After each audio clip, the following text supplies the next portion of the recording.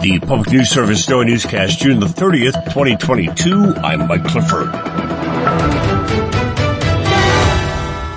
Another important U.S. Supreme Court ruling this month has been overshadowed by the controversy about overturning abortion rights.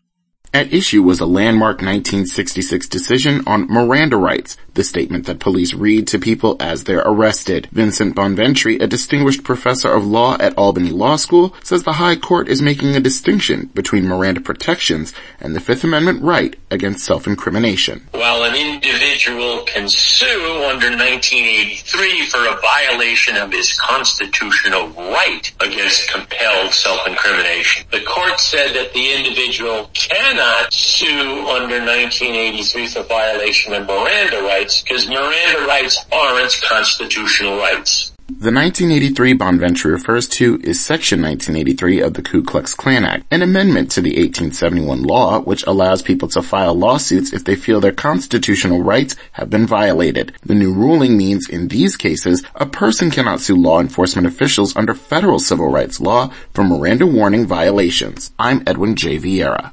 The original 1966 case, Miranda versus Arizona, has for decades provided a safeguard for people against the right to self-incrimination through forced confession. A campaign in Maine is gathering signatures to replace the state investors-owned energy grid with one that is consumer-owned. Central Maine Power and Versant serve the majority of Maine utility customers, but they consistently rank low for customer satisfaction, see some of the most frequent power outages, and have high rates. Seth Berry is the former House chair of the Maine Legislature's Energy Committee, but left recently to work on getting this initiative on the 2023 ballot. It's based on a bill that passed in 2021 to invest in a consumer-owned utility, but was vetoed by the governor. This is a great opportunity for us to change it up and say, at least here in Maine, we're going to be independent. We're going to have local control. It's a better business model. It's proven to work better, and that's where we're heading. Berry says the campaign is on track to have enough signatures. Opponents argue a publicly funded model would be too expensive. I'm Lee Bolke reporting. Research does show by removing the profit incentives for current investor-owned companies, Mainers could save up to $9 billion over about 30 years. NPR reports the House Select Committee investigating the January 6th attack on the Capitol has now issued a subpoena to former White House counsel Pat Cipollone, a critical figure in the final days of the Trump White House, who the committee has been publicly pleading with to appear. They report the committee has spoken to Cipollone in an informal interview, but Vice Chair Liz Cheney has argued from the dais for him to appear publicly. This is PNS. Students may be settled into their summer break, but in Minnesota, some remain focused on setting a peaceful tone ahead of their return to school. Through a CDC grant, the group Nonviolent Peace Force has teamed up with the district for the Building Peaceful Schools project at 2 city high schools. Student advisory groups work with peers and administrators on things such as relationship building and de-escalation. Jasani Bland is a recent graduate of Roosevelt High School.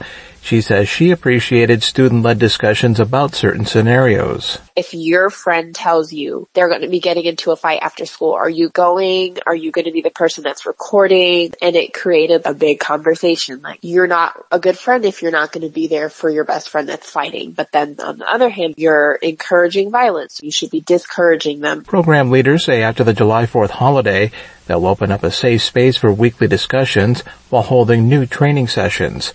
I'm Mike Moen. In California, considering a lot of proposals to reduce carbon emissions, now a plan to scrub existing pollution is moving forward.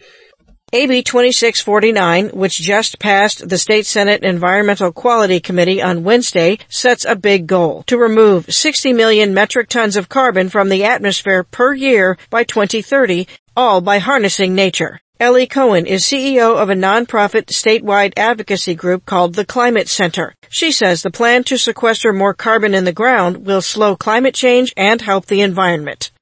Anything that we do to improve the soil, to help hold more water when it does rain, it helps to replenish groundwater. It supports biodiversity. It supports food security. It helps ensure cleaner air. So you get many, many co-benefits that help us to be more resilient. I'm Suzanne Potter. And finally, Eric Galatis reports that migrants to Pitkin County added $250 million to the county's adjusted gross income in 2020, according to a new Daily Yonder report. But rising housing costs are also pushing low-wage workers into longer commutes or to find jobs in more affordable places. Megan Lawson with Headwaters Economics says resort towns will find it much harder to keep businesses viable if they can't find ways to create more affordable housing for workers. The people who want to live and work in these places won't be able to. We saw that last summer in the winter as communities were taking really extraordinary measures to find a way for businesses to stay open because they couldn't find workers who could live in their communities. Aspen was named the most expensive neighborhood in the country in 2020 with a median home price of $1.7 million. Pitkin County also has a higher share of employees that commute to work from outside the county than other Colorado counties. This is Mike Clifford for Public News Service, member and listener supported. We're heard on radio stations big and small, your favorite podcast platform, and find our trust indicators at publicnewsservice.org.